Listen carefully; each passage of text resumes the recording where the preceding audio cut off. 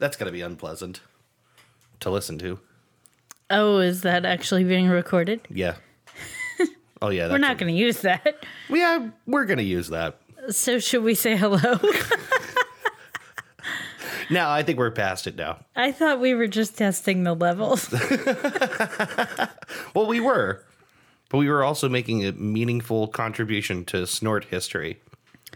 Now you understand the full Leroy experience. Oh, my God. The Leroy Jenkins little baby snorts. I don't think people know. We got to try to get it on mic once. Yeah, if I were to entice him over here close enough to the mic, he would snort. But yeah, if you were to lower your face for him to give you a lick on the nose. Yeah, he gives kisses, but he can't do it without snorting, so he just snorts all the time. And Our it's little really piglet. cute. He snores a lot too. He might have sleep apnea. Oh, he definitely has sleep apnea. It's pretty loud. He's like part pig and part cow and part dog. Yeah, he likes to graze in the pasture that is our garden that we didn't do this year, so it's all overgrown. That's so funny. He jumps over the chicken wire fence I put around it. He does a vertical leap of like 3 feet. Uh-huh. He's so weird. And he stands in this tiny little pasture and he just eats things that he shouldn't eat. That garden area has grass in it that is taller than me. Yeah. I don't know how. I didn't know that could happen. Yeah. Well, It's taller than I am. that's what happens when you neglect something for Right. like a whole season. Nature has taken it back. Yep. I regret not having a garden. Yeah. I just shrug my shoulders and go, COVID. Yeah, it was overwhelming at the time, and I heard you mention to someone the other day about it at the time that you would normally be going and buying the plants and stuff. It was like the beginning of all this, and so Like right when it just no one didn't was get off going the anywhere ground. at all for any purpose. yeah, Yeah. it's okay. We've done other things. Yeah, that's true. We've failed at growing other things since then, That's like true. mushrooms. Yeah. I'm sure we talked about our mushroom failure. Yeah, I think we did. We are not mushroom farmers. We are not. I've been on a meringue kick. Yeah. Been making lots of meringues for no real reason. That's another very popular thing is COVID baking, so it makes Yeah. sense. I don't think most people are making meringue cookies I don't think of so all either. things, but I am. I would say that is among the least popular things. Oh, no. What? Leroy has got his head caught in the Afghan my grandma knitted for me. Would you like me to go release him from his I don't- net? Look at him. He's just got his head stuck inside of it. There he is. Weird. Anyway. No, He yeah. likes it. Most people are not doing meringues, but it's been pretty successful. So I bought myself some more piping tips and lots and lots of flavors, and then realized that you also have lots of flavors left over from your vaping days. So I Right. have lots of options. Yeah, those same flavors that you use in making vape stuff are just candy flavoring. So we've got just a butt ton of stuff. My most recent ones have been what were they? Kiwi. I'm so distracted by what's going on behind me. Yeah, a small battle Not is developing. kiwi. Key lime Yeah. pie and orange cream. So those were the ones I made most recently for our friend Mel. Well, I made them anyway, but I gave some to our friend Mel to try. Yeah. I've also been messing with sugar-free versions, but she might have an issue with some sugar-free sweeteners. So Yeah. I just made her regular ones. They came out good. She said she thought it tasted like Fruity Pebbles, which I think is a combination of just like general fruity flavors with the crunchiness of a meringue. Yeah, I understand that. that texture is nice. Yeah, and Gosh. it melts in your mouth.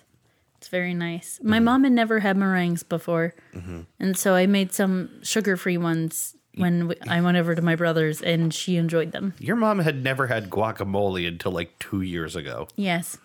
and meringues now. So I think she's on a real like journey of Catching up. self-discovery. She's catching up. Yeah. She's learning lots of things. The world of foods. Yeah. But yeah, so that's what I'm into these days. Yeah.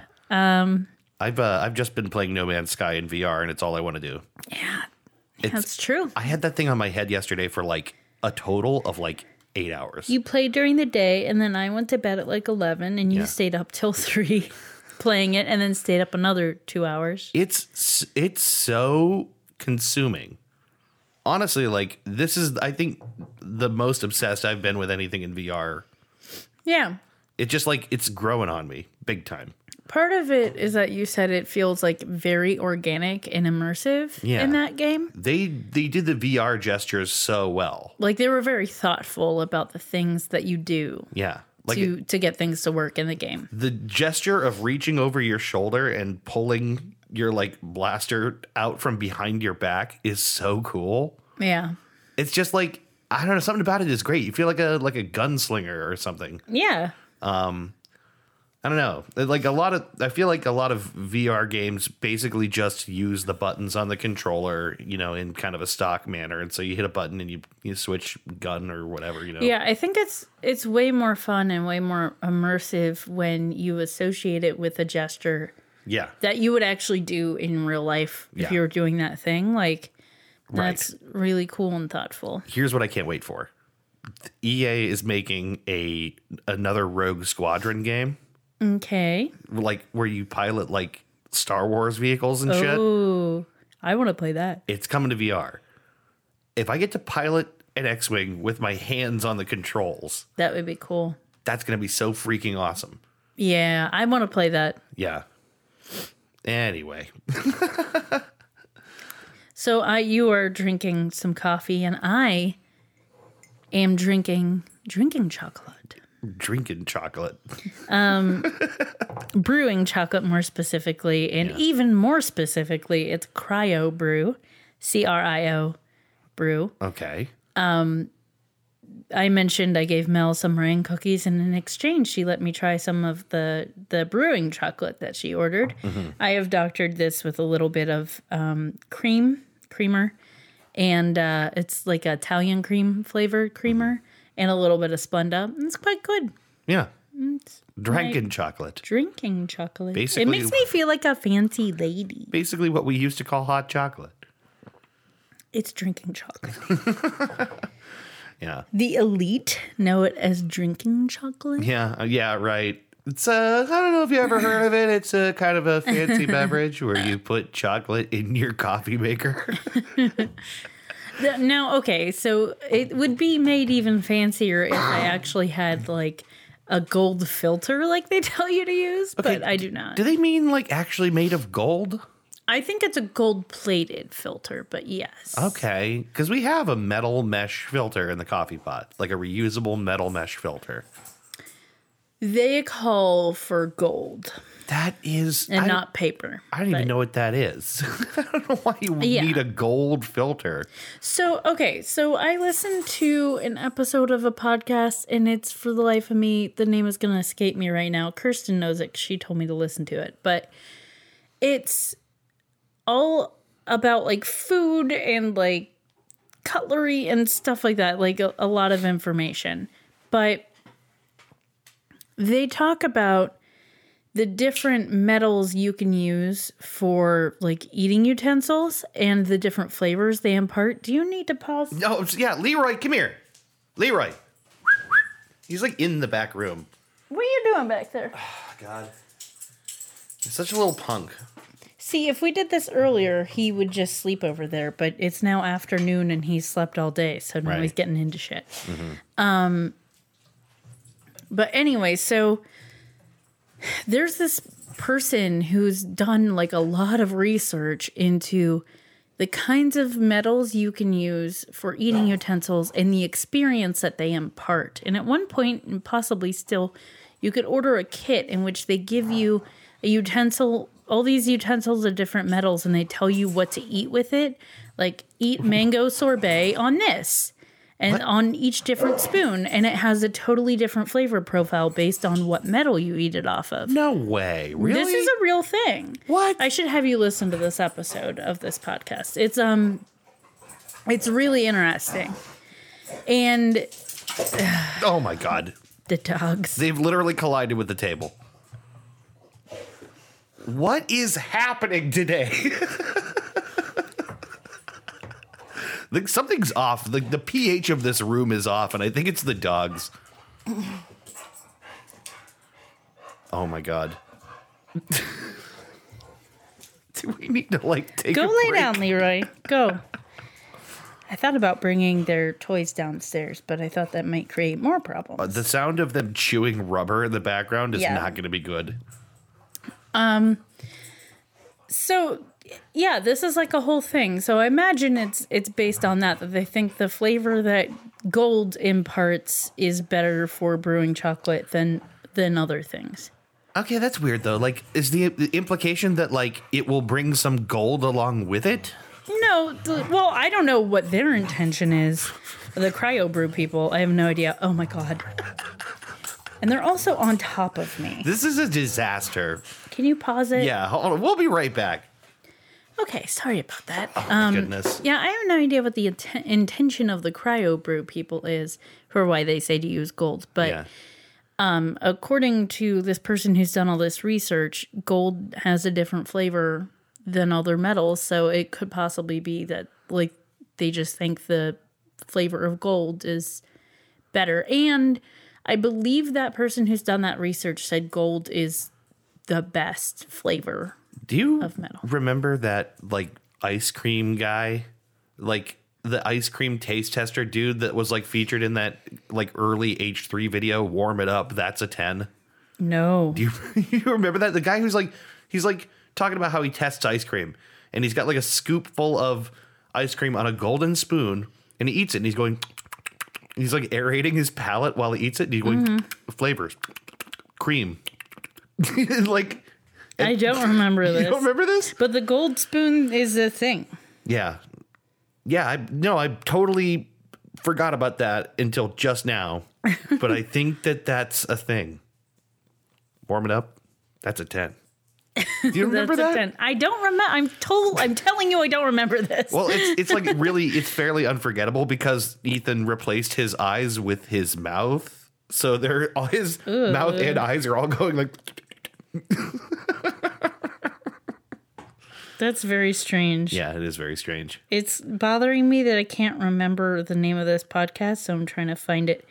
Gastropod is the name of the podcast, and it's the very first episode titled The Golden Spoon. Okay. And it's about utensils and their history and how people use them, and then eventually the different metals and the flavors. And there might even be like a museum dedicated to this. Yeah. It's very strange, but it makes sense. Yeah. But like stainless steel definitely has a flavor. Silver definitely has a flavor. Yeah. I guess that's true. When you think And about it, for if a you put a while- spoon in your mouth, Yeah, like tasted something. silver was like what people wanted, right? But apparently the flavor that it imparts isn't that great. Yeah. Gold is where it's at, apparently. Isn't there something to the thing about silver turning your blood bluish or something weird? It can if you ingest a lot of silver. Yeah. Yeah. I think I remember that being like tied to And the also phrase the blue blue bloods. Yeah. For like a reason. I feel like they're connected. That could be a bunch of bullshit, but I remember reading something Yeah. about that. It can. There have been people who've ingested like a lot of colloidal silver and they have turned blue. Yeah. Or they like naturally produce things similar to that and they turn blue. One of the guys I used to work with like had colloidal silver as like pills or something like that and would take it as like a supplement. I think my dad has like an ointment or something. Yeah. It's just, I don't know what people are doing. People putting in their bodies. I don't get it.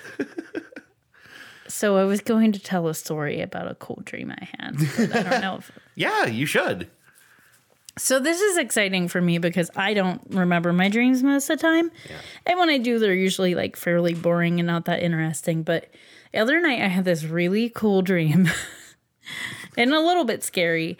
If you guys remember like James Patterson novels and like the movies that came out with Morgan Freeman in them where Which they're I like don't. psychological thriller murder mystery things, and a lot of times there's like a strong female lead character or something, which of course is Morgan Freeman.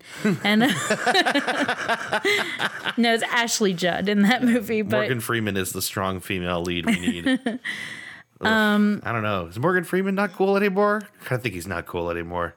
I haven't heard anything. Oh yeah, Morgan Freeman is solidly under a Me Too umbrella. Oh, geez. Yeah, that was a big thing. Like all these women were like, "Yeah, working with him is super horrible because he's like a big creep." Oh man, everyone's awful. Anyway, So anyway, so get that feeling of like the early 2000s psycho thriller drama with a thoroughly with a thoroughly unblemished Morgan Freeman. He's not in my dream. Oh, okay, good. But basically, for some reason, there's this little shop. It is in the physical location where my childhood home is, but it's a shop. And I think there's like food and little gifts and stuff. And someone I knew owned it, and I was helping, like working there to help. So I'm in the shop one day, and like a bunch of people I know come in, including my cousin, and in the dream, her husband, who is not the person who was her husband in real life, who is in fact a very lovely human being. But in the dream, he's this guy, and I don't really know him, and he's like being kind of creepy, and he's making all of these like subtle hints that he's like up to no good. He's like nefarious, but like no one else like a is, murderer. Yeah, but he's like not coming out and saying anything, but I'm wise to it, you know. So I'm getting these hints, but I'm giving hints back that like I know what he's up to. I'm just gonna say now, this is the most Christy Davenport dream ever. Confronted with an evil villain, I have to taunt him. You are dropping subtle hints that you know the nature of his true villainy, instead of just going, "Hey guys, I think this guy's up to no good." Yeah.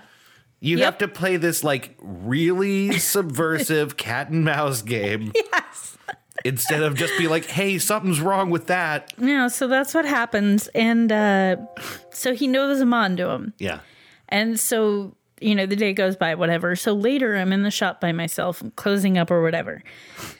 And then he's there. And I don't remember a lot of like actually happens in this scene, but I was doing something and I had like this knife. And he starts coming after me and he chases after me. I run out of the store and he thinks I'm going to go one way and he's like hopping in his truck so he can follow me or something. And so in the moment as I'm passing by his truck, I decide to go the opposite way, but I slash his tire with this like horrible like dull knife I have. I like somehow slash the tire of his truck and I run the opposite way and it's like action movie hero, right? Just like running.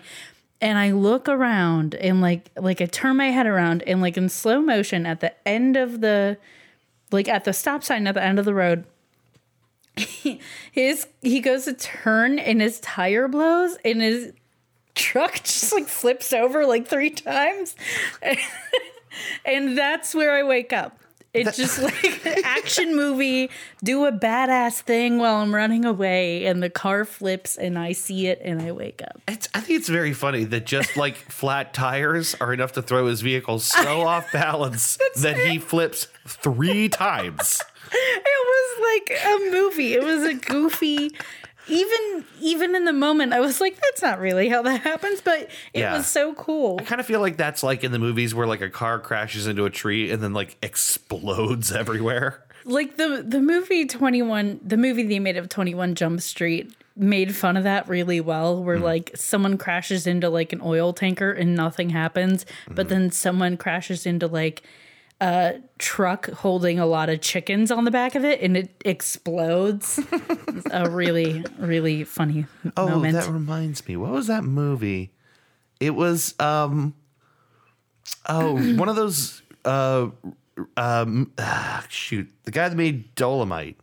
Rudy Ray Moore, right? Uh-huh. That movie where the vehicle full of watermelons explodes everywhere and there's just like a rain of watermelons. Yeah. And we saw that. We're like, we have to see that movie. Yeah, we watched the best of the worst episode about them. Yeah, I think they did a special. It was all. It was a all special best of his the worst. movies. Yeah, it was just about. Well, that one in particular was the Devil's Son-in-Law. What was his name? It was in the theme Forgot. song. It was really funny. Da, da. I can't remember what his name was. Shit. I don't know either. Anyway, yeah, we decided we have to watch some Rudy Ray Moore movies. Yeah, I don't know. I kind of think it's a moral imperative. I wrote down also just now, listening to you talk about your dream again, I just realized I want to watch The Fugitive again. I haven't seen that in a long great time. movie. Yeah. I haven't watched it in a while either. Classic Harrison Ford. Yeah. You know, my drinking chocolate is now cold, but it doesn't matter because it's still chocolate. Yep. Hot chocolate, cold chocolate. You're drinking chocolate. It's all just chocolate. Mm-hmm.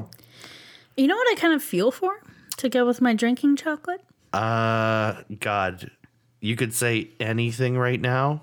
The possibilities are so open. I can't begin to guess what you are about to say. A game. 1 in a million. Well, that's good news because I got a game ready. That's very nice. Yeah, it's called Trues and Fnews. Oh. You need to tell me why you wouldn't happen to mean. It's time for Trues and Happen to me. Fnews. Time to play Trues and Fnews. Everyone's playing a famous game, the game that's taking the internet by storm. It's time for Trues and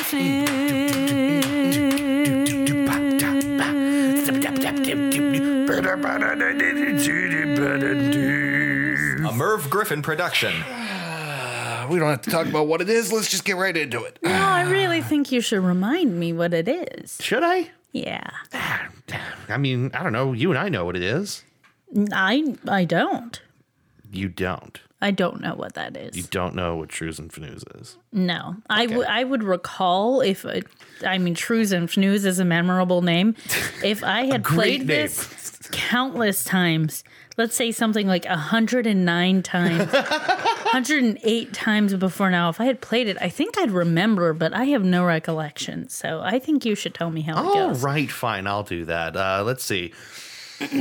Trues and Fnews is a game, an internet game, a classic game that's taking the internet by storm, in which I present to you 3 stories. 2 of these stories are false stories. Fnews, one of these stories is a true story. Trues, you have to discern which of these stories the trues is the trues, or the Fnews is the Fnews. That got weird at the end. You said which of these stories is the truth? Is the truth? Yeah. Or the fnews? Right. But once I did it wrong, once I did it wrong for Trues, I had to do it for Fnews. It explains it so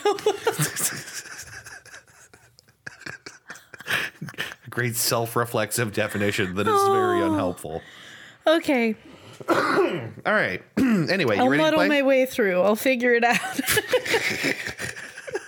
You have to tell which of the Trues stories is the Trues, the truth. and which of the Fnews stories is the Fnews. All right. You better buckle in. All right, number.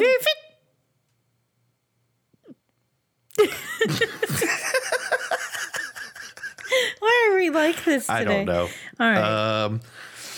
Okay, number 1. A new record was set in Huntington, West Virginia, as a family has constructed the world's largest tiny house. At human scale, it's proportioned at 5 foot by 10 foot, but it's been blown up to 30 foot by 60 foot and 72 feet high. So it's for giants? It's a tiny house for giants. All right. Number 2. Restorations of the governor's mansion in Montana had workers scratching their heads when they discovered several taxidermied foxes, squirrels, and a flamingo hidden in the walls of the master bedroom. All right. Number 3. In Lake Charles, Louisiana, officials voted to keep a Confederate statue standing. Then, just days later, God said nope, and the statue was ripped to the ground by Hurricane Laura. All right. I want a refresher.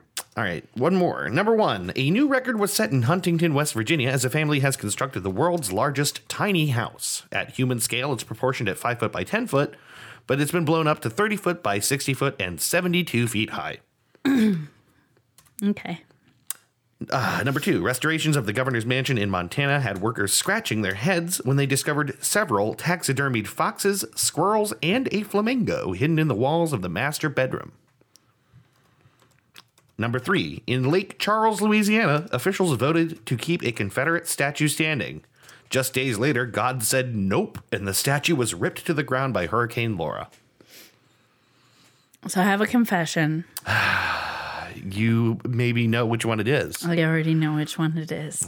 See, I should have gone with something more obscure. I saw it on the interwebs. I'm sorry. That's all right. What about you out there? What do you think? Uh-huh. Uh-huh. And why is that? My God. This is painful. Well, all right. I guess I'll tell you which one is the truth then. Oh, God. You were wrong. So just to prove that I know. Yeah. Number 3, Hurricane Laura. Let me give my recaps. But Hurricane Laura knocking over the statue is the truth. No.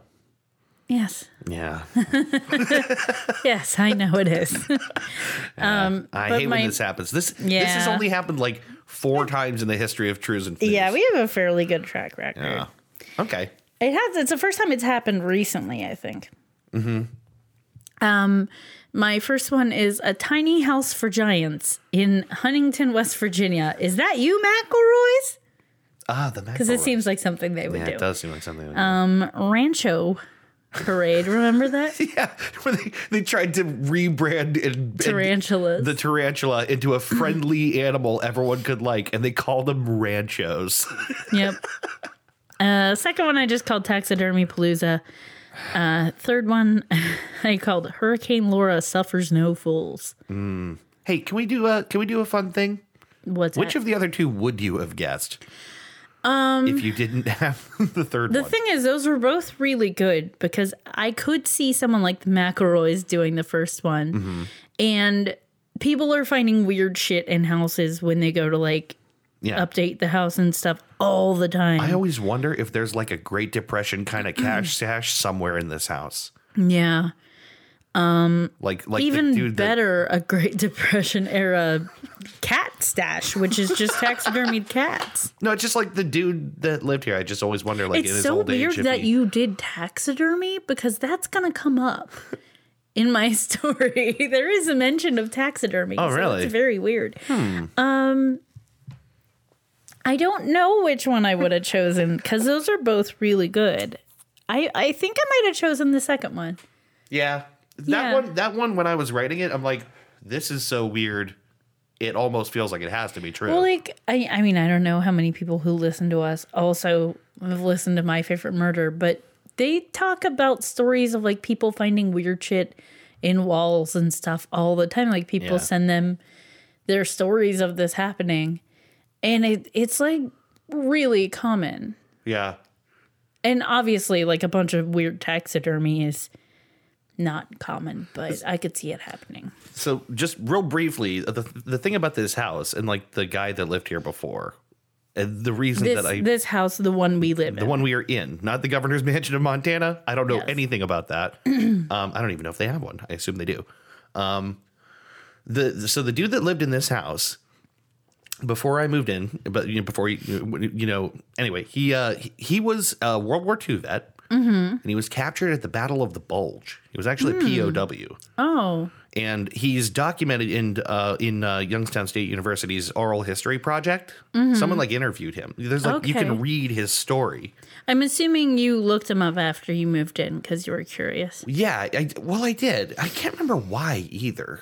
I feel like one of those like I live in his house and there's still some of his things here and you're curious. Here's the weirder thing is that like I looked him up before I moved in. Oh, okay. And when I got the keys from his son, I was able to be like, listen, I just want you to know I read up about your dad and like he sounds like a hero. Like I was able to actually know this before I moved in. Okay, what did his son say? He was like obviously like still very much missing his dad, so like I don't know. I wanted to say something nice to him, but like the story is very compelling. He was captured, and so the whole point of me saying this is that I always wonder if a guy like that who like went through some real shit, like if he maybe had some kind of secret stuff in the walls in case of an emergency, I don't know. It's just like it's one of those things that like. Probably not, but it just kind of chews at your head a little bit. Well, there's only one solution. take down every wall, Yep. rip everything out. Yep. Destroy our house utterly. And then never fully put it back together. This house is going to be an open floor plan. There will be no rooms. There will be no floors. It will be a door That's that what goes they into mean. a hole in the That's basement. what they mean by open floor plan, right? Yeah, right. Open floors. Anyway, yeah. So, no, you were right. The Confederate statue was toppled by an angry god by way of hurricane.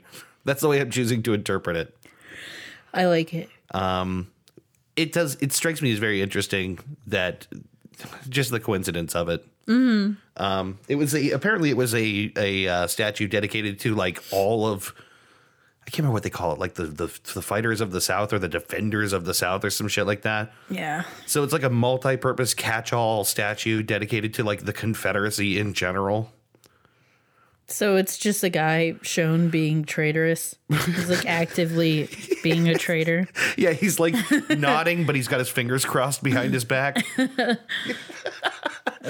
don't know. Yeah, it just strikes me as like, regardless of how you feel about this monument shit, it does strike me as compelling. I was recently having a conversation with someone. It's not very often that someone changes their mind on something. Mm-hmm. But I was having a conversation. Well, I wasn't really having a conversation. I was in the room when other people were having a conversation about this kind of thing. Yeah. And one person was like, I used to feel that way too. Because basically the opinion that was expressed was like, it's our history. no, it wasn't that far, which is Okay. good. But it was more like, I don't get what the big deal is, whatever kind of thing. Like, why are they making a big deal of it? Which also isn't good. I actually find that opinion more annoying, but whatever. Yeah. But the other person was like, I used to feel that way too. But then like I did some reading and realized, I think they said something about like, it's history as well. And he's like, they put these statues up like in the 70s. Yeah, right. Like Exactly. this like the once I statue- realized that, I had a lot less like empathy for it. Yeah. And it's not very often that someone changes their opinion but like through doing a little reading and like actually caring enough to pay attention was like, oh yeah, no, like those statues are kind of bullshit and I got no problem with people wanting to take them down. So it was on John Oliver's program that I learned that the statue of Nathan Bedford Forrest or whatever, that would like, they had a big dedication ceremony to it. There's video footage of it in color because it was so recent. And like that shit went up at a time where the message is pretty clearly like, hey, we are not letting this Right. go. It came up as they were constructed as a clear message to make people during the civil rights movement to tell black people that they were not okay with them. Yeah. That's why they went up. And that's not a message I want to honor. That's not a part of history that I embrace. Okay, here's the thing. Here's a hot take. This is the hot take segment of the show where I issue hot takes. All right. I'm hungry for some hot takes. Hit me. I appreciate the idea that statues have a historical significance. Mm-hmm. Even if that's like an ugly historical significance that we shouldn't be celebrating, they have a historical significance.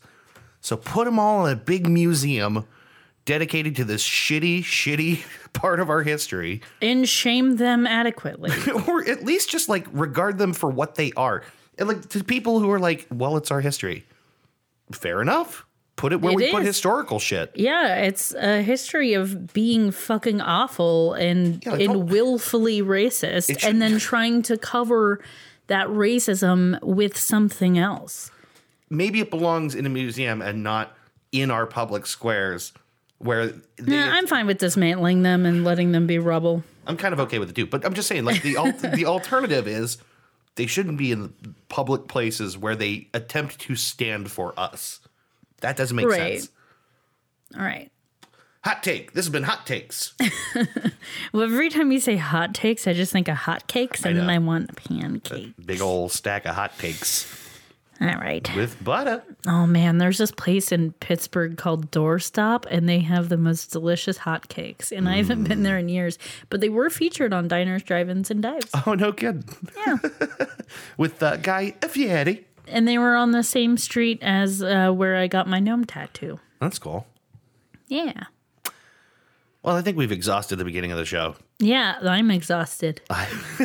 Leroy's exhausted. Shh, don't talk about it. Don't acknowledge him. I'll wake up. All right. Why don't we take a break? We'll come back with the main segment of this episode. All right. Sound good? Mm-hmm. Does sound good. Fern. Fern. All right. Be right back. All right.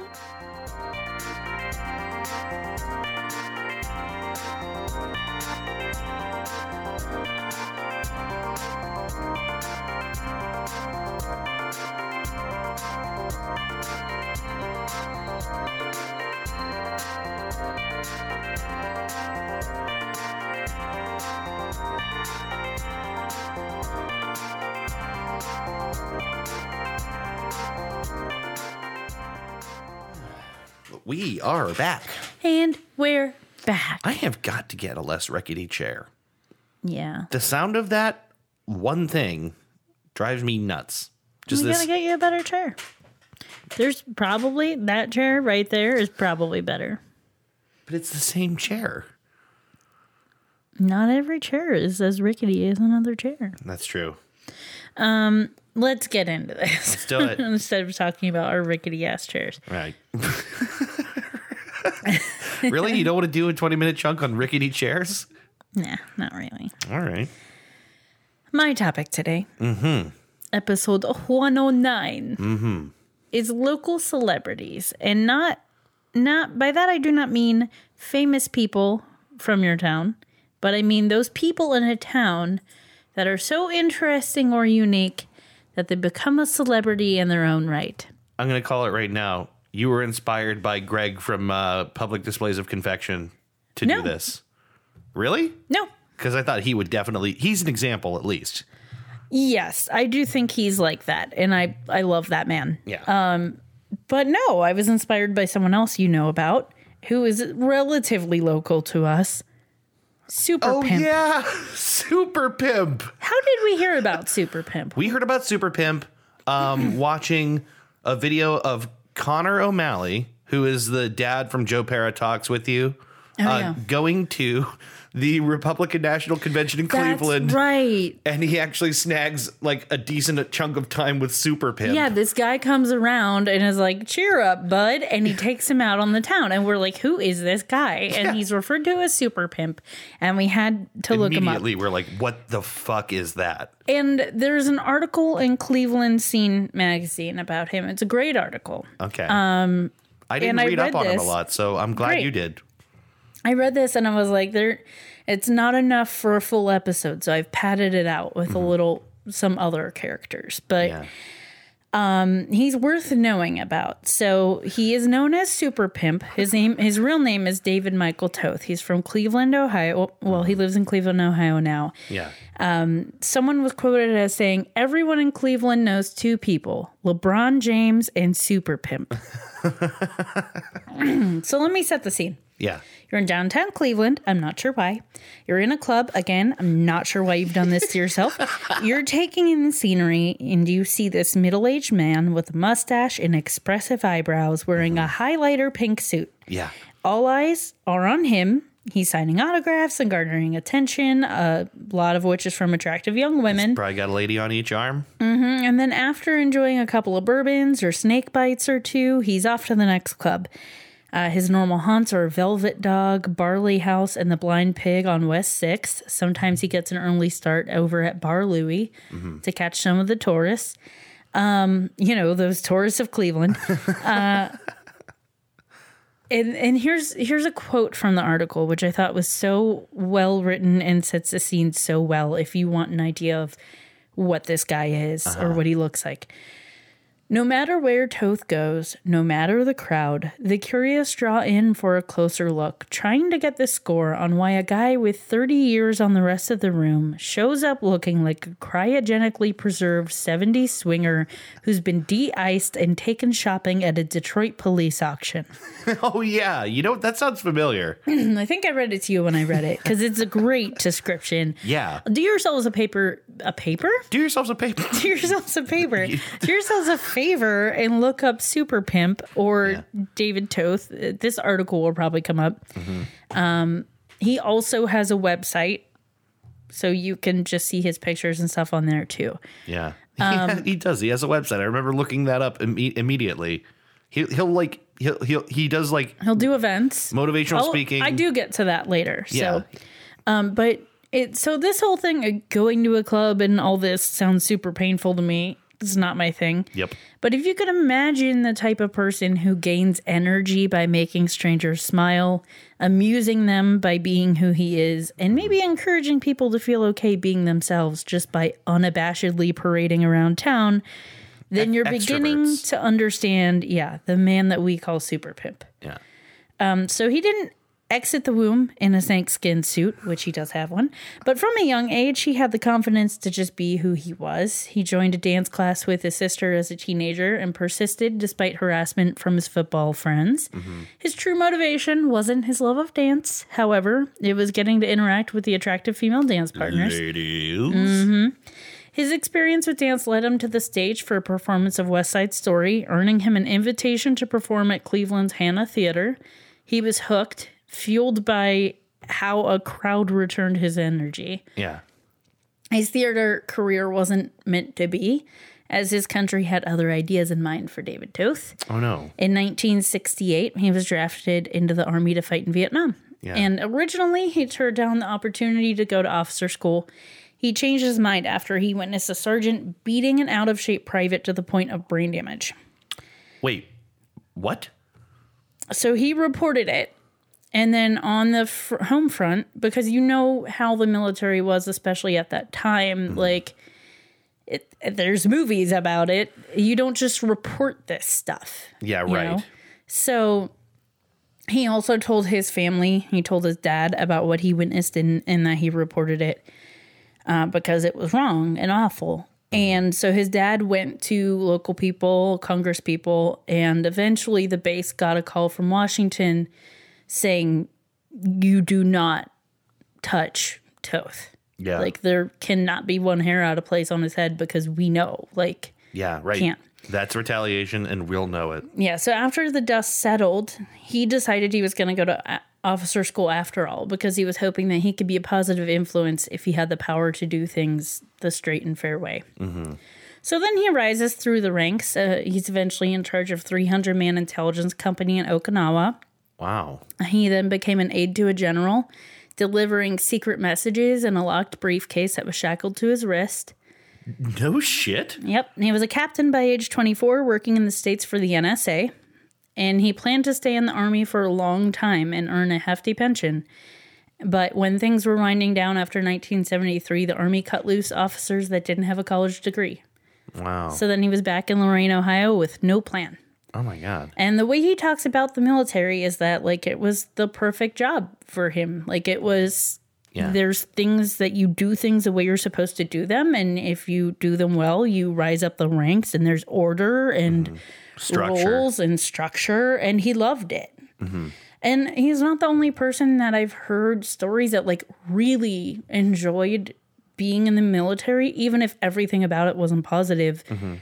They did love it. And for one reason or another, were unable to continue their career and weren't necessarily helped by the military afterwards. Yeah, right. And that's really fucking shitty. Yeah. But he served his country, and then he was back in Lorain, Ohio, and didn't really know what to do. So for a while, he was a bouncer at a bar in Amherst, which is a name that came up in our game of Monster of the Week last night, which I laughed when that came up. But so he served through the late 70s and 80s, rolling the dice on entrepreneurial ventures. Eventually, he moved to Phoenix, where he sold stereos. And when the bank account was low, he would try something else. He said that's when his, juices got flowing, was when he had to figure something out. If I had money, I was in the comfort zone. But what really got my creative juices going is when I didn't have any money. Then I knew I would have to go out and let everything flow to make something happen. The whole thing was not to work hard. Yeah. In 83, he returned home to Ohio by September, and unfortunately that Christmas Eve, his mom suffered a debilitating stroke. So it just, happenstance that he came home when he did and had a little more time with her. And then in the 90s, he kind of bottomed out. He followed a love interest to Alliance, and when it didn't work out, he became a fixture in the bars. He stood out in the eye-catching suits he had started collecting in the 80s. And at the end of the night, he returned to an unheated trailer in a small town in Stark County. No one knew the people he went out with, the people who saw him out, who liked his, crazy personality, had no idea that that's the kind of life that he was living. Yeah, right. I would not ever have guessed that. Yeah. So he couldn't get a job. Both of his parents had passed away. He had lost several friends to cancer. He's in a very bad place. And the one thing he looked forward to were visits with his daughter, Kelly, who was born in 1994. And even those were fewer and far between than he'd like because they were having a custody dispute. And one day he was playing with his daughter and she got this look on her face and he felt like she was sizing him up. Like she was little, you know, but he just felt like she was looking at, really looking at him. Okay. And he that was when he decided he had to figure something out for his life. Like he couldn't just float by. He's like, my daughter is looking at me like, what's this dude about? It's funny, though, how kids can do that. Yeah, I mean, I'm sure she wasn't really thinking that, but they make you self-reflect, right? Yeah, right. Because you want to earn their feelings for you. A little bit, you kind of see the way that they feel about you just from how they look at you. And that can be kind of revelatory. So he responded to a radio ad looking for salespeople for Progressive Insurance, and he got the job, and he moved to Mentor, Ohio. It wasn't long before he was checking out the local nightlife, basically as soon as he got his first paycheck. So until he got full custody of his daughter, he worked a late shift at Progressive until 9 p.m., and he didn't want to get late start going out, so he would bring his loud suits with him so he could start his evening at a reasonable time. Then change in the bathroom at the end of the workday. He said his coworkers could set their clocks by him.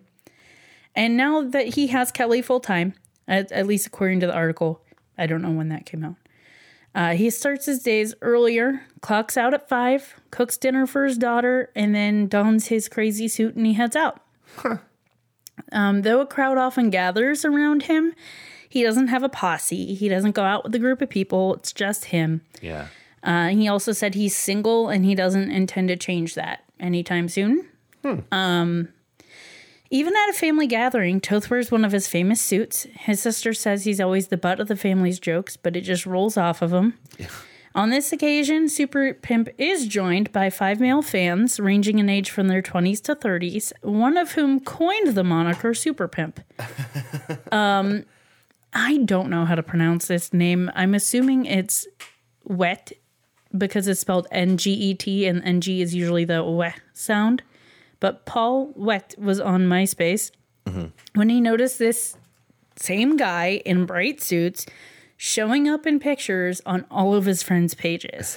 So he made a MySpace page for the guy, randomly using the name Super Pimp, because he obviously didn't know his real name. Sure.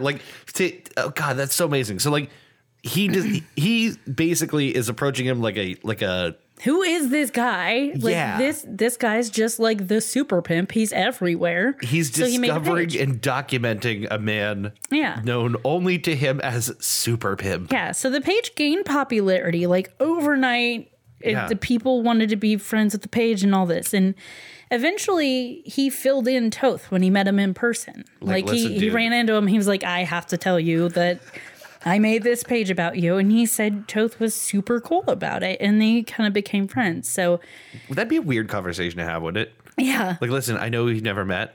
I run a profile about you and Right. I've created the character Super Pimp for you. Yeah. And he said he was cool about it. And he also witnessed people like chanting like super pimp, like when they see Toth. Like it took off and Toth embraced it. I wonder if he noticed people chanting Super Pimp And was like, what is before. happening? Probably. That would have been really weird. So maybe for him, when someone was like, listen, I made this page, I called it this, he was like, oh, well, at least that explains something. Boy, that really puts my mind at ease.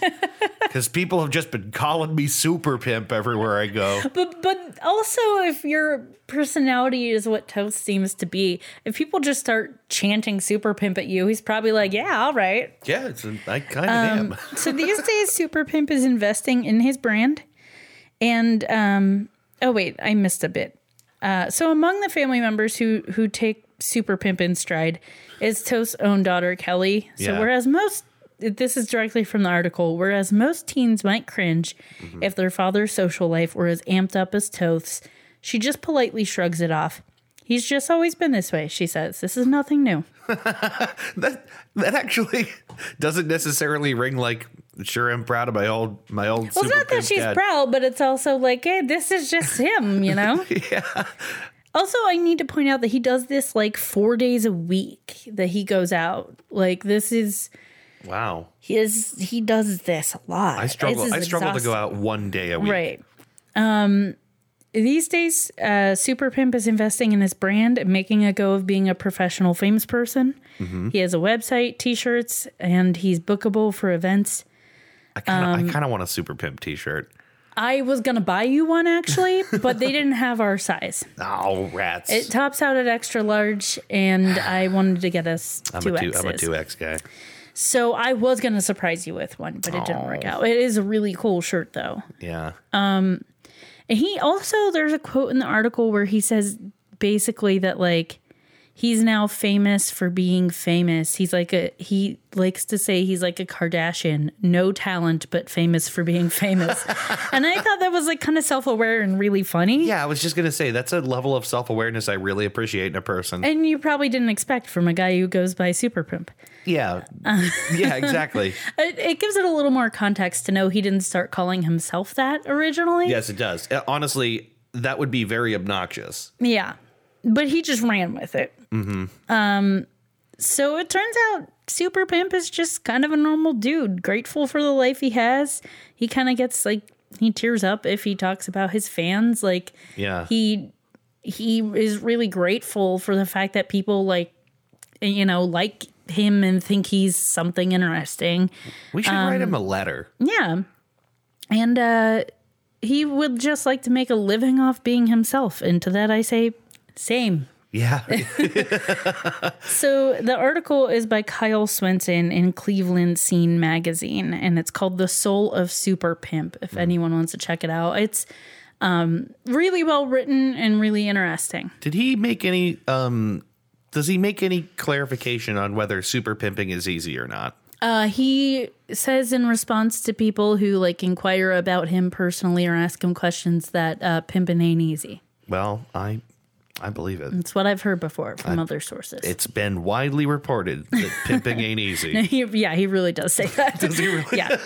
They mentioned that in the article. That's fun. So the article was my primary source. There's like a wiki page, but it was with little stories like this, the best source of information is like an expose kind of article because they really get into details you can't get on Wikipedia. Highly recommend watching Connor O'Malley's video of going to the RNC in 2016. Oh my God. Where he stands in a public square and like talks about the Matrix and masturbating and all these insane things. It's like painful. And then like ends up like he's in a tent in a parking lot where he stays for the RNC, and Super Pimp approaches Super Pimp him. shows up and saves him. He decks him out in some duds, and they go around town. Yeah, I was trying to remember when I was doing this. I'm like, how did I hear about Super Pimp? I couldn't remember, so I'm glad that you were able to share that. Oh, I think also that video, Connor O'Malley is like talking about the cure for America. Like all of our problems is Michael Jackson's Black or White. Oh, yeah. Oh, my God. Ugh.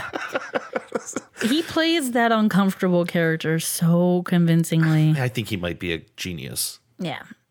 I thought you were going to say piece of shit. You know, I think he might be a real piece of shit.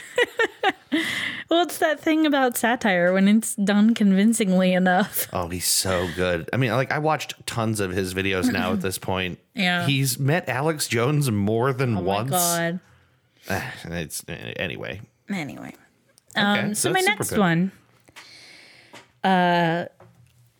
This is such a great story, and I don't know how I didn't know about it before, and I don't remember how I came across it. It came up when I was looking into something else, and I was like, I have to write this down because it needs to go into an episode at some point. Yeah. Have you heard of this? It's the Emperor of the United States. I have not. His real name is Joshua Abraham Norton. He is a San Francisco figure. A figure. He's a figure. Much like Super Pimp. He's just Much a like guy Super well Pimp, known. but from much longer ago. And his celebrity has staying power. I mean, he's still revered. The Emperor of America. Yeah, so he was born. That's all you need to know. Yep. He was born in February 4th of 1818. There's a lot of discussion on the Wikipedia about when his actual birth year is, but they've settled on 1818 for this. Okay. He died January 8th in 1880. Okay. He was born in England.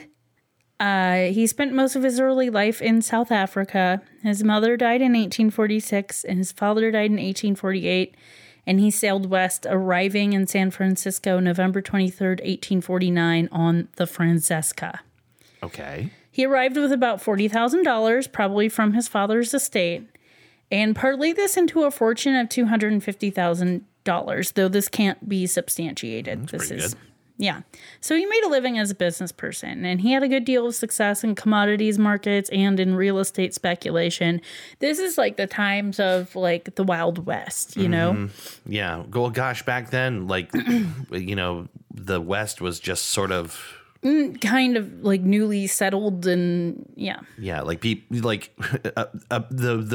east half of America had just figured out about the west half of America being the next big thing. Right.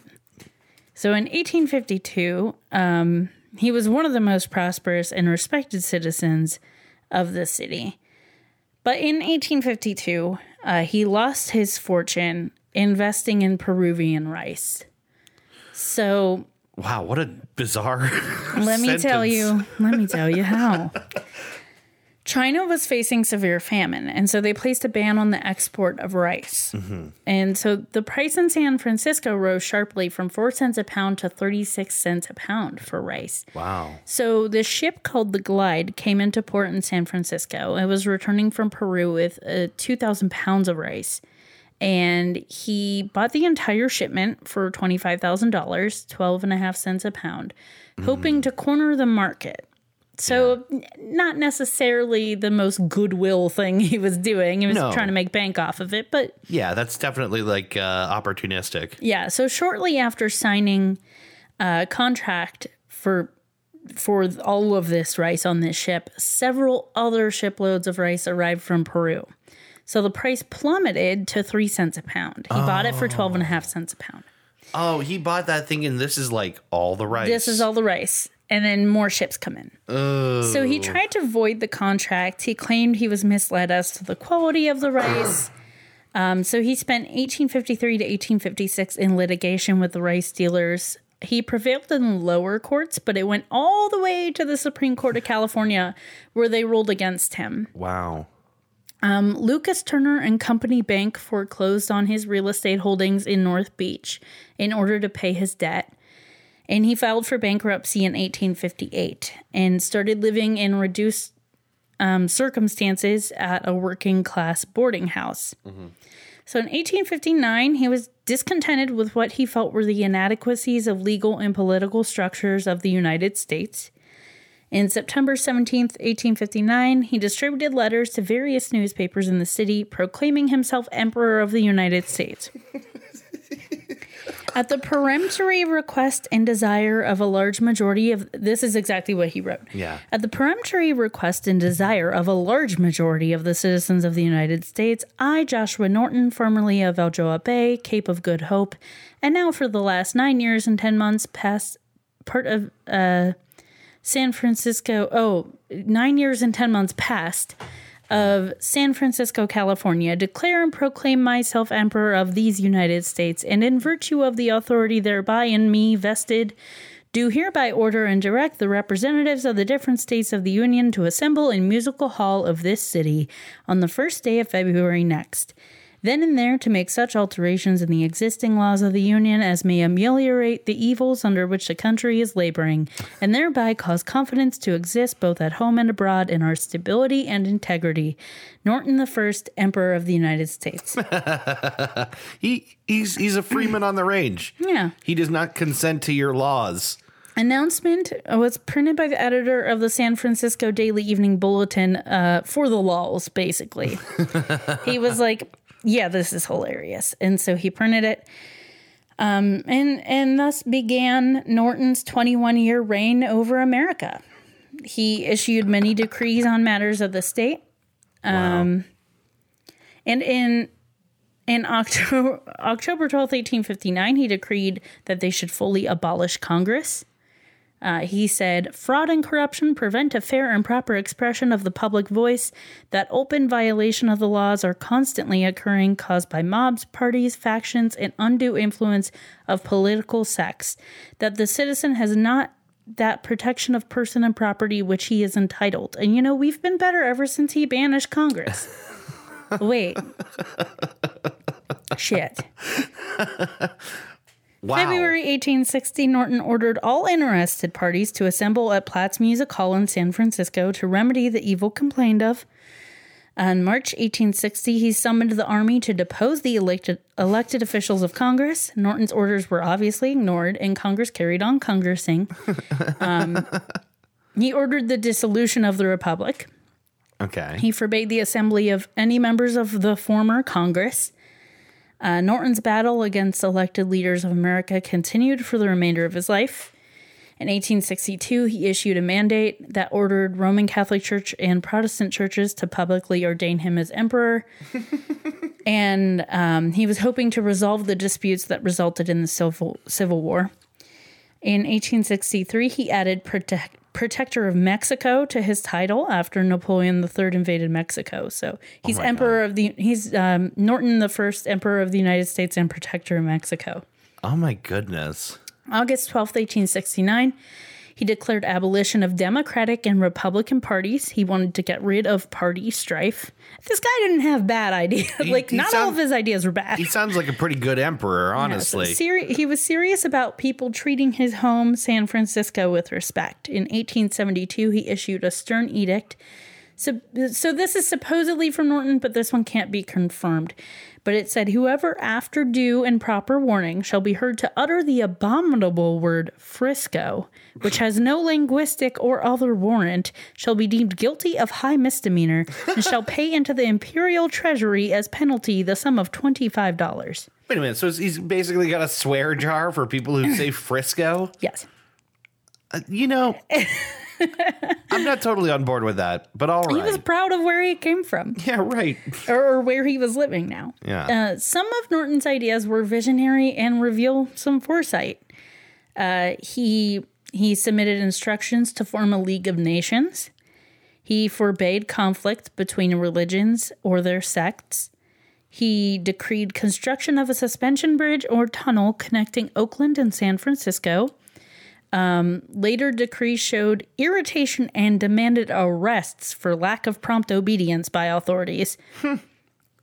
Long after his death, structures similar to Norton's bridge and tunnel idea were built in the form of the San Francisco-Oakland Bay Bridge and the Trans-Bay Tube, and there have been campaigns to rename the bridge the Emperor Norton Bridge.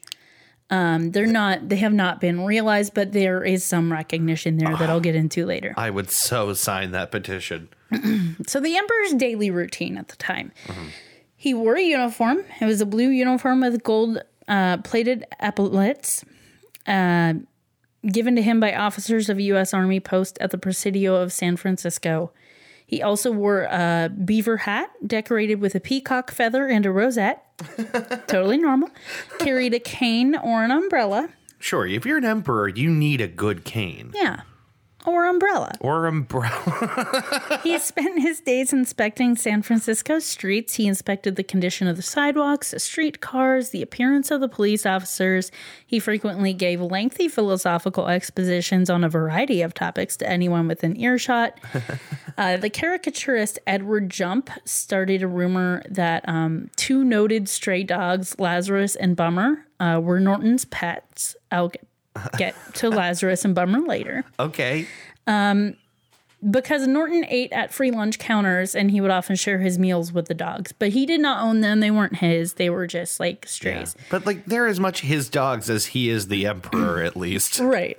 1867 Special Officer Armand Barbier of the local auxiliary force. So he was not police, though the members of this force were titled policemen. They were technically private security guards paid by neighborhood residents and business owners.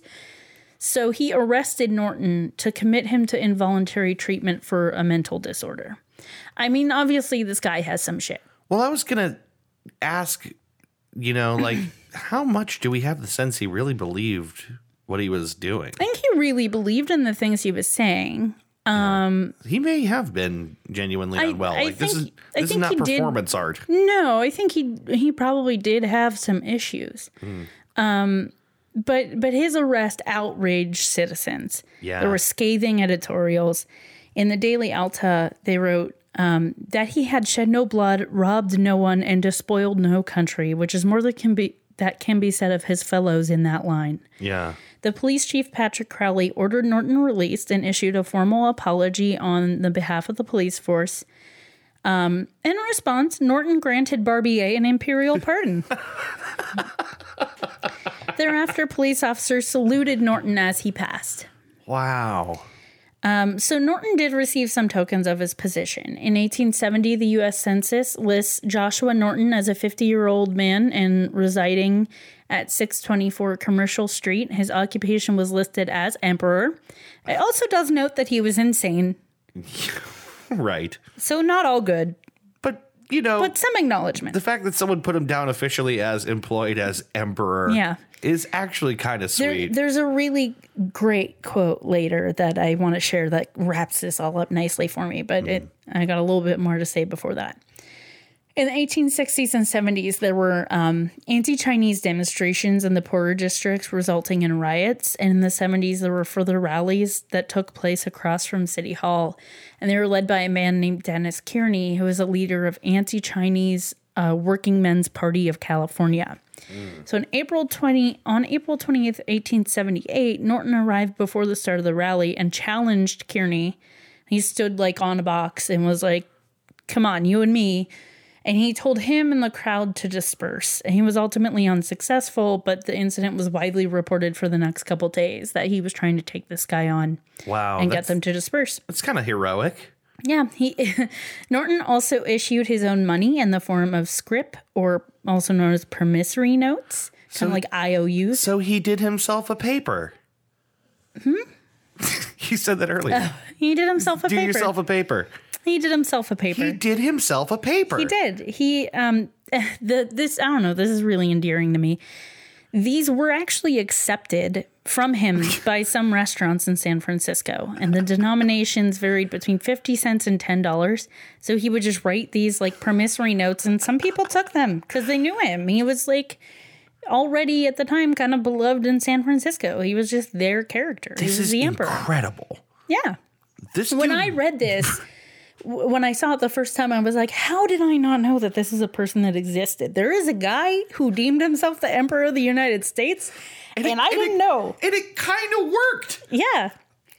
People are yeah, no, sure, your money's good here. Yeah. So a few surviving notes, his bills that he made for himself, are actually collector's items that now sell for more than $10,000 at auction. I believe it. He was honored by San Francisco. When his uniform began to look shabby, the San Francisco Board of Supervisors bought him a suitably imperial replacement. Norton sent them a very genuine thank you note and issued a patent of nobility and perpetuity for each of the supervisors.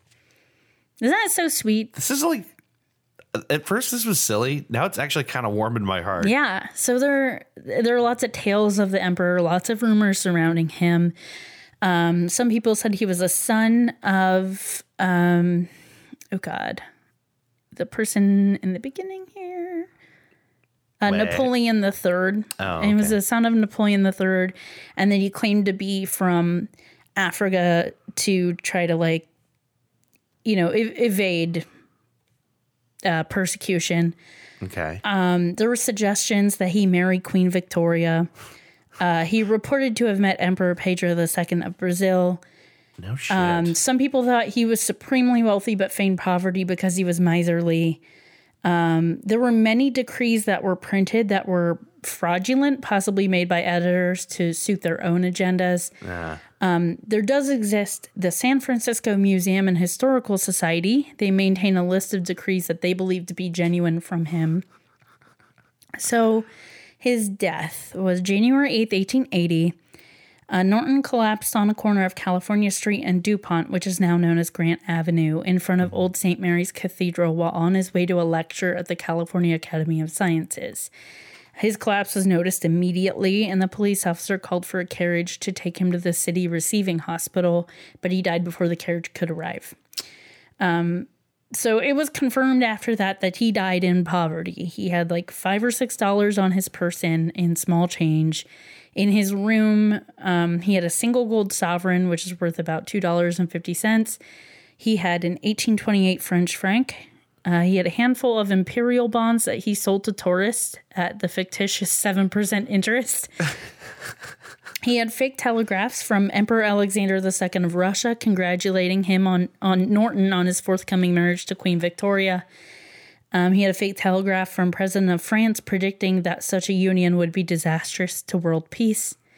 He had his letters he had written to Queen Victoria, 98 shares of stock in a defunct gold mine, a collection of walking sticks, a battered saber, a variety of headgear, including a stovepipe cap, a derby, a red-laced army cap, and a cap suited to martial bandmaster. I'm assuming he switched these out depending on the day, but usually wore his beaver cap with peacock feather and rosette.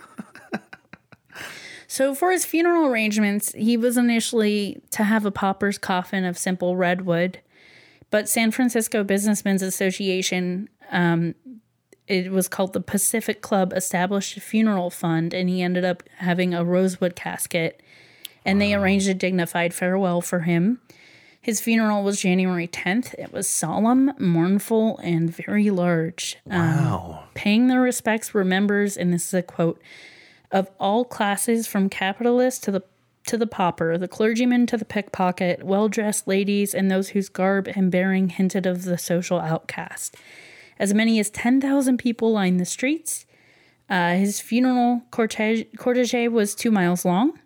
Wow. He was buried in the Masonic Cemetery at the expense of the city of San Francisco. In 1934, his remains were transferred to a gravesite at Woodlawn Cemetery in Colma, California, as were all graves in the city at the time. So remembering Emperor Norton, he's been immortalized as the basis of characters in the literature of Mark Twain. He was basically the character of the king in the Adventures of Huckleberry Finn was based off him. Mark Twain lived there at the time. He knew this guy. Oh, really? Robert Louis Stevenson made a character in the 1892 novel The Wrecker that was basically the emperor as well, because he was also around at the time. Like to an author, that's irresistible. And Stevenson's stepdaughter, Isabel Osborne, mentioned Norton in her autobiography. She was around at the time and saw him a little bit too. Her autobiography is called This Life I've Loved, stating that he was a gentle and kindly man and fortunately found himself in the friendliest and most sentimental city in the world. The idea being, let him be emperor if he wants to. San Francisco played the game with him. And I thought that was a great way to describe how they thought of him. Yeah. And just very, very sweet that the whole city just was like, yeah, okay, like, let's do it. It's kind of incredible. The guy, I have a hard time seeing it any other way than like he made his own reality. Yeah. And it worked. Yeah. You know, like he just like pushed through with perseverance of spirit and idea. It's like sometimes you have to take stuff like that and go, you know what, in his case, it's like kind of harmless. And what's the harm in just like having him be a beloved person that we just let him do what he wants? Like, yeah, like he just like kind of like a mascot more than anything. But like, yeah. What a wild way to live your life. So he's also mentioned in works by Christopher Morris, and Renee Gosson, Selma Lagerlof, and Neil Gaiman. He is a character in Sandman Volume 231 called 3 Septembers into January. He's in the Western anthology series Death Valley Days in the June 15th, 1956 episode. Emperor Norton is played by Parker Garvey. He's also in an episode of Bonanza, the episode from February 27th, 1966, titled The Emperor Norton, played by Sam Jaffe. Also in that episode is Sam Clemens, or Mark Twain, played by William Challey. In the Crusader Kings 2 strategy game, Emperor Norton appears as the first celestial emperor of California in the history files of the After the End fan fork mod. So there's like a mod of the game that he appears in, basically, to sum that up. That's cool. I pulled that straight from the wiki, and I was like, I don't really know anything about that game, but he's mentioned there. In 1976, the Imperial Council of San Francisco conducted they started conducting annual pilgrimage to Norton's grave in Colma. January 1980, ceremonies conducted in San Francisco to honor the 100th anniversary of the death of the one and only Emperor of the United States. They also formed the Emperor Norton Trust. It was founded and based in San Francisco from 2013 to 2019. It was originally known as the Emperor's Bridge Campaign, and it's a nonprofit endeavor which engages in research, education, and advocacy to advance the legacy of Emperor Norton. Wow. He is considered a patron saint in Discordianism. And there's a park in the Republic of Molossia named Norton Park after the emperor. I don't know if you know anything about the Republic of Molossia, but it's on my list of things to do for this. Do not. It's better that way because it'll be more fun later. Okay. There's a plaque commemorating Emperor Norton's call for the construction of a suspension bridge or tunnel between San Francisco and Oakland. It was commissioned in 1939 by a group called Eclampus Vitus. It's moved around a bit, but eventually came to be displayed at the Transbay Terminal Center as of September 2019. Efforts remain to have the bridge named after Emperor Norton. And to sum his story up, I wrote, not everyone's value comes from monetary wealth and influence, but if we extend a little bit of goodwill, we can find emperors among us. It's just like as kind of a sweet story. He was just adopted by that city, and to this day, they have great love for him. So I'm just amazed. How did I not know about him? This is like, I swear, I keep learning things where I'm like, I should have known all about that. Right. It's such an interesting story. So I can't end the episode without also talking about Bummer and Lazarus, who are very well-known figures as well. Yeah, right. I forgot about them. So Bummer and Lazarus were two stray dogs that roamed the streets of San Francisco in the early 1860s. They had a unique bond, and they were prodigious ratting dogs. So at the time, San Francisco, like many places, had issues with free-ranging and stray dogs. Apparently, Los Angeles at the time had an issue that, like, humans were outnumbered 2-1 by dogs.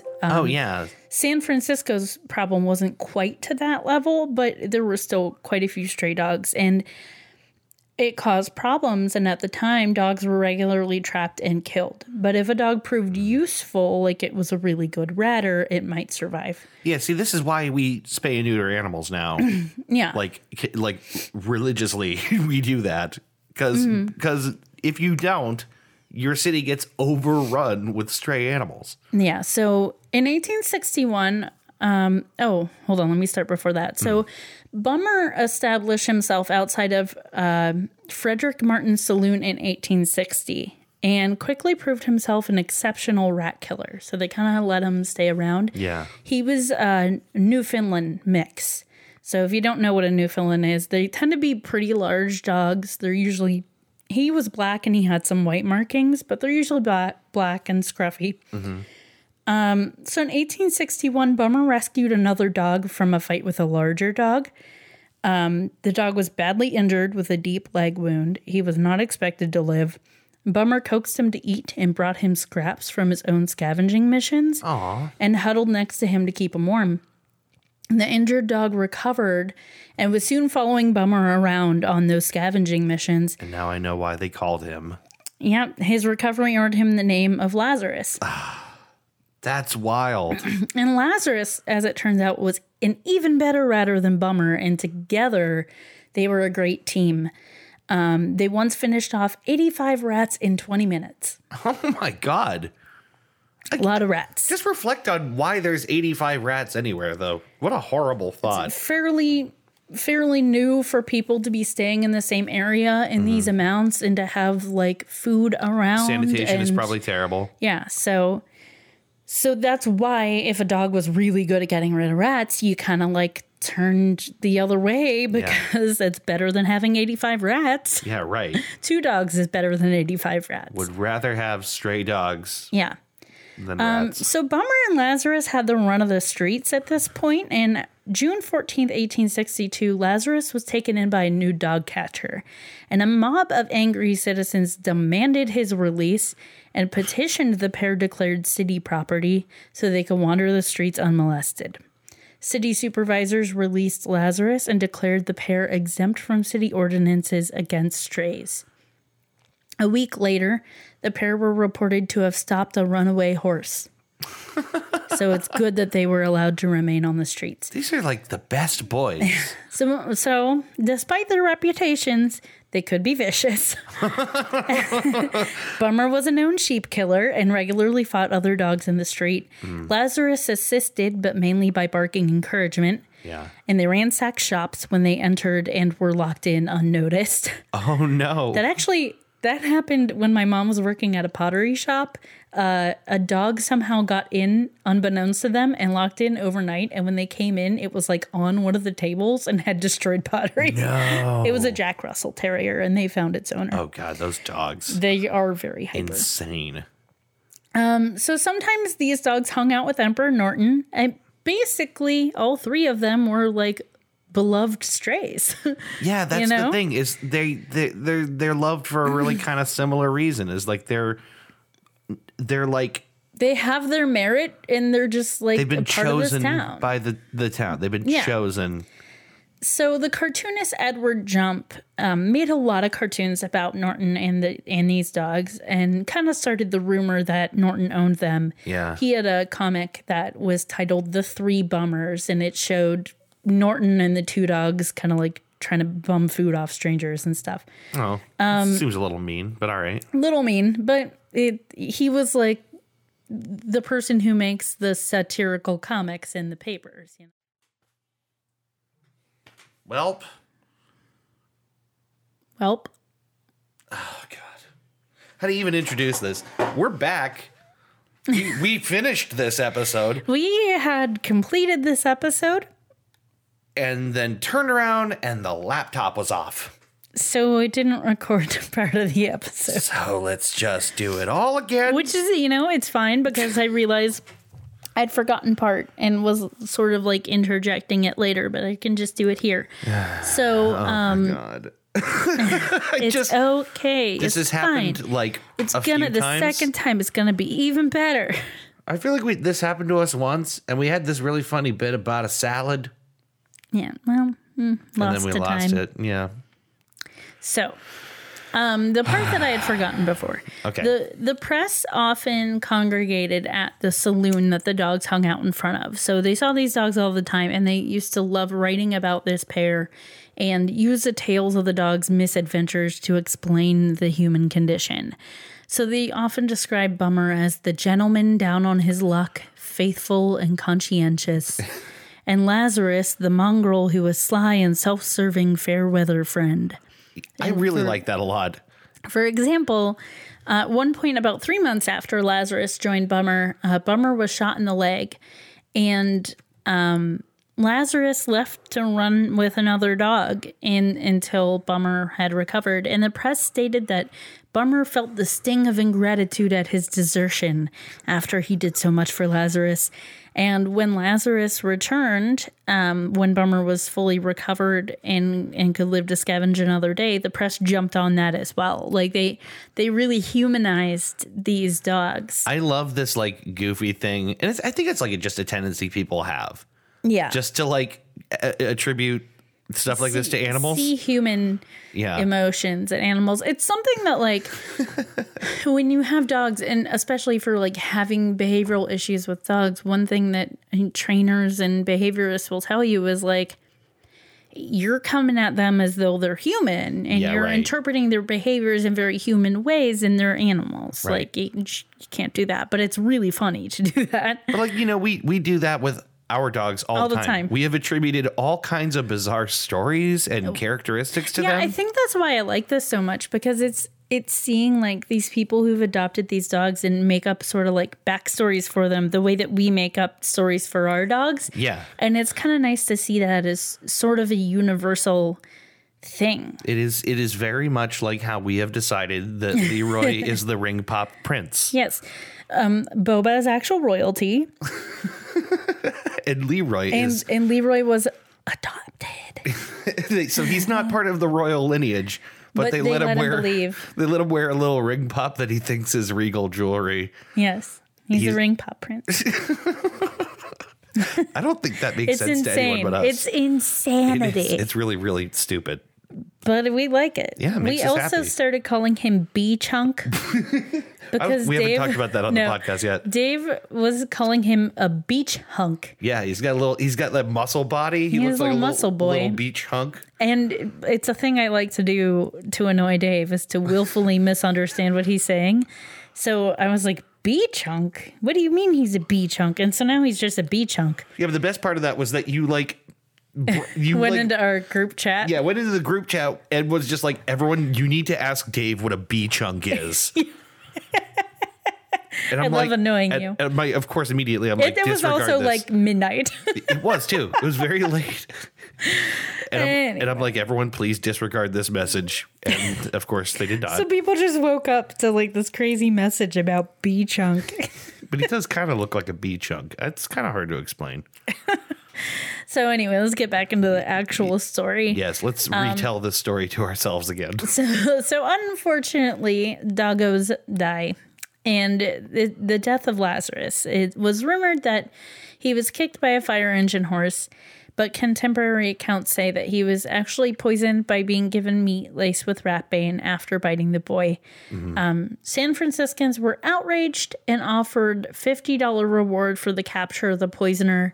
It doesn't seem like anyone found him. Mm-hmm. It was... the reason... Oh, no, I said that. The reason someone poisoned him is because he supposedly bit someone. Yeah. So it was suggested he be buried in a place of honor.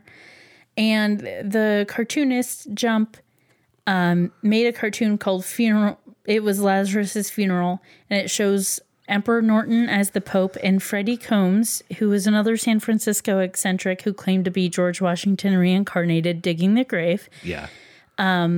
Notable San Franciscans formed I don't know how to say this word actually. Is it cortege? Oh, so you said it before. I said it cortege before. I don't know. I don't even know. It's I've never heard that word used. Cortege. I'm going to say cortege, and I might be wrong. It's fine.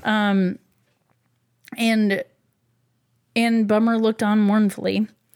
Lazarus was stuffed by a taxidermist, and the city council had claimed his remains, but the saloon owner where they used to hang out, his last name is Martin, he paid the taxidermist $50 for Lazarus and displayed the dog in his saloon. I would do that too. I like that he bought him out from under the city. The Daily Evening Bulletin featured a long obituary entitled Lament for Lazarus, in which they praised the virtues of both dogs and recounted their various adventures together. The death of Bummer continued on alone for a little bit. At one point, he took a small black puppy under his wing, but the puppy didn't stick around. And in November of 1865, he died eventually after being kicked by a drunk named Henry Rippey. Rippey was immediately arrested, and in his cellmate that he shared with David Popley, Popley heard word of what he'd done to Bummer, and so Popley popped him in the smeller. which is an expression no one will ever say again. I love it. I'm going to say it all the time now. Yeah, I'm going to pop you one in the smeller, she. Bummer's passing didn't make headlines like Lazarus's did. Jump made a cartoon of Bummer laying in state, with Lazarus tucking into a table of food in the ether above him. That one's my favorite. And rats paying their respects. That one's my favorite. Yeah, you can see all these cartoons. If you look up Bummer and Lazarus, the Wikipedia comes up and these comics are all in there. Yeah. I like that one, and I like the one called The Three Bummers, which is... yeah. We talked about it right before we lost audio, actually. Yeah, I like that one best. So Mark Twain produced a eulogy for him in the Virginia City Enterprise and was reprinted in the Californian on November 11th, 1865. Yeah. And I will read it now. It's also, like, I find it a little bit, it's fun. It's hard to follow? No, it's like an interesting eulogy because it's like a little bit more, I think, an attempt to be like honest, even if it's a little mean. Yeah. Like, it's not a typical eulogy. No, because, I mean, it's about dogs. It's like... Right. And the villain dog of the, right? Like, yeah. the dog that everyone decided was, you know what? He deserved, like, you know, they deserve better than this or whatever, you know? Yeah. Like, Well, let me just read it. yeah. The old vagrant Bummer is really dead at last, and although he was always more respected than his obsequious vassal, the dog Lazarus, his exit has not made half as much stir in the newspaper world as signalized the departure of the latter. I think it is because he died a natural death, died with friends around him to smooth his pillow and wipe the death damps from his brow, and receive his last words of love and resignation, because he died full of years and honor and disease and fleas.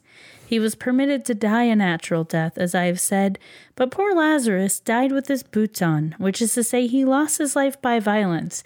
He gave up the ghost mysteriously, at dead of night, with none to cheer his last moments or soothe his dying pains. So the murdered dog was canonized in the newspapers, his shortcomings excused and his virtues heralded to the world. But his superior, parting with his life in the fullness of time, and in the due course of nature, sinks as quietly as might the mangiest cur among us.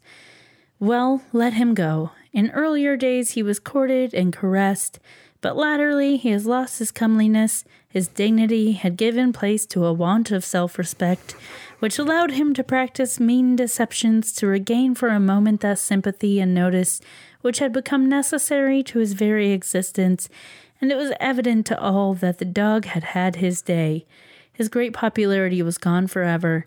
In fact, Bummer should have died sooner. There was a time when his death would have left a lasting legacy of fame to his name.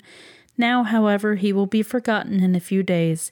Bummer's skin is to be stuffed and placed with that of Lazarus. Mark Twain. Did you say Lazarus? I might have. Here's the thing. You also did the last time when Lazarus. On the audio Lazarus. that we lost, and I just kind of looked at you and didn't say anything, but then you did it again. It's so funny. Yeah, it's a eulogy for a scoundrel. Yeah. It's kind of nice. I like it. Yeah, it is kind of nice. It's for a dog. It's honest and. He should have died sooner. I get what he was saying. Right. He felt like go out at the peak. Right. Yeah, I get that. Because Lazarus died with his boots on, he got more attention. But also, I'd like to point out that Mark Twain is wrong. We remember them both equally. I mean, we do. Yeah. Yeah. The world does. Yeah. Now our listeners will. You're right. They live. So Bummer was Mountain. Why can't I talk? It's like you got it all right the first time, but now we got to do it again. I know. Bummer was mounted by a taxidermist as well and placed on display. In 1906, both dogs were donated to Golden Gate Park Museum, now the M.H. DeYoung Memorial Museum, where they remained in storage until they were destroyed in 1910, because taxidermy gets a little weird. Yeah, skin doesn't last forever. The Dave Dragowski story. In March 28th, 1992, the Eclampus Vitus organization placed a brass plaque commemorating the dogs at Transamerica Redwood Park, adjacent to the base of the Transamerica Pyramid, where there's that plaque about Norris. So yeah. Norris? Isn't that his name? Norton. Norton. Oh, God. Sorry. We're Emperor Norton. I'm losing my steam here. We're working our way through Time it. to refuel. This is the second go. Yeah, it's so weird because we've had to do this before, and It's hard to do the same thing again. It really is because we're both looking at each other like, yeah, we know. We just talked about it. And we did this whole bit before about how our dogs are basically Bummer and Lazarus. No, It but was that's really the thing. sweet. Let's talk about that again. I don't care that we're repeating ourselves. The thing is, Leroy and Bo are very much like a couple of dogs with a shit ton of personality. Yeah. That like I can super see if they were like just roving street dogs, everyone would regard them as friends with like distinct motives, and Yeah. Leroy would be the huckster and Bo would be the elder statesman. Yeah. Everyone who meets these dogs loves them. We didn't talk about this the last time, but like when I took Leroy to the vet this last week, they had to check him because we thought maybe he had a tick in his teeth, and maybe he did, but it was gone by the time we took him to the vet, right? After they check him out, I'm sitting there with him on the leash. 3 vet assistants, these 3 women surround him. I don't even think they were in control of what they were doing. It was as if they had been bewitched. Yeah. And Leroy is just going between them, making his little kissies on their noses. And the one goes, "Oh, does he want a biscuit?" And it's like, he'll eat it. And I'm just watching like, what the fuck is happening? Also, I think we talked about it before, but like he also makes these adorable little smarty sounds. And so like he's a cute dog, and then he gets in your face to give you a kiss, and he's like snorting all over you. He's like a little pig. Yeah. He's cute. He's damned adorable. He's the reason we irresistible. adopted him is because the picture I saw of him was this weirdo little dog with a smile too big for his face, and like his ears fold in half straight down. I call them little Dorito ears. But he's just like weird looking and adorable, and he looks so happy, and he smiles. He's irresistible. He is.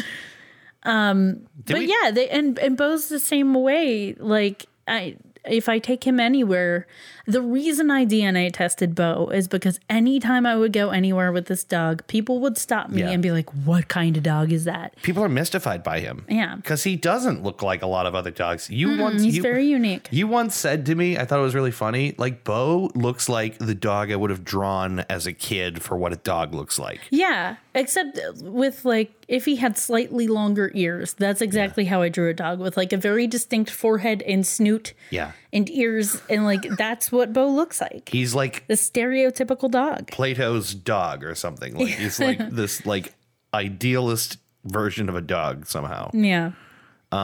Did we talk about Ring Pop Prince before or after? After we talked about it this time around. God, this is so confusing. Okay. I think we did. Maybe we didn't. I don't know. If It's we hard to don't keep track of clarify it. what that is, people are going to be like, "What the fuck are you talking about?" I don't want to tell the same story twice. I don't either. We'll save it for another time. Okay. We'll listen and see if we told it. Maybe we'll come back and tell it. But Well, whatever. Leroy's the Ring Pop Prince. Yes. But yes. Yeah. Our Pujos. Our little Pucho de Muchos. They're amazing. I know it's so everyone. It's like with people's kids, where everyone's like it's boring to people. like other people are like whatever, okay, but like we dote on these things. Mm-hmm. We have become those dog parents. Oh yeah, I was always that dog parent before I even had a dog. I was not. This is new to you. This is brand new to me. I think you're fairly ashamed of it. I lost shame a long time ago. Yeah. Anyway, where were we? Yeah, that was basically the end. We're just talking about how our dogs have these same personalities. It's just really, really fun to see a town adopt strays, Yes. dogs and people, in the way that San Francisco did in these cases. And the thing I wanted to say about it that I said before is just that, like, it's marked by a lack of cynicism to me. Yeah. That I do think is really nice, and it also applies to Super Pimp. It's like what you get out of both of these stories is like people deciding to like something. Yeah. To embrace something and just embrace it. Yeah. And not have to be a dick about it or, you know, look down on it. It's very heartwarming to me. Yeah. And I said it before, but I'll say it again. I feel better now that you told me about this. Yay. I feel better having said it twice. Yeah. It's okay. This has happened to us like maybe twice before. Yeah. And it's just always so weird and confusing. At least this time we had most of the episode. We and did. It wasn't the whole intro or something. Oh my God. That's just like so bad. Like having That to do a time whole was thing. awful. Just the whole thing over. Yeah, that one sucked. Oh my God. It was pretty early on, I think. Yeah, it was. I feel like I don't know. I thought I had a system. Now I need like a checklist. Yeah. Plug in your laptop, you idiot. Well, anyway. So that's it, huh? Yeah. That's the story That's the story. of the three The three bummers. the three bummers as well as Super Pimp. Mm-hmm. We should send a letter to Super Pimp. Okay. I kind of want to. All right. Just let's get I Super don't Pimp know on what the we'd show. say. I feel like we'd have to pay him. We probably would. Wonder how much he goes for. Oh. Does Super Pimp do podcast appearances? Let's find I bet out. he would. Although it kind of loses something to not be able to see him. Yeah, you're right. The appeal of Super Pimp is very much He's a personality meant for at least video. Yeah. Really in person, but at least video. Yeah. You can't encapsulate him just with voice alone. Mm-hmm. You gotta see those suits. The suit's too loud. You wouldn't be able to hear us over it. It's true. My God, what does that sound? Oh, it's your Just suit. a suit. Anyway, I guess we're done again. This is a weird day. It's like it's almost 5. Mm-hmm. We're never doing this late. It's like always we're like done by 2. So this is just kind of an odd day to begin with. It's okay. It's fine. Still a good day. Yeah, it can still be a good day. Mm-hmm. And will. Yeah, right.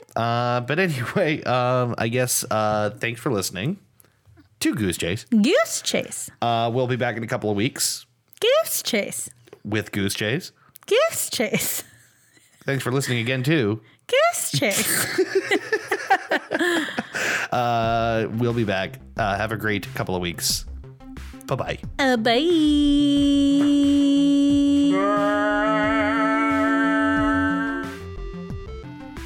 You've been listening to Goose Chase. We are Goose Chase Podcast on Facebook and Twitter.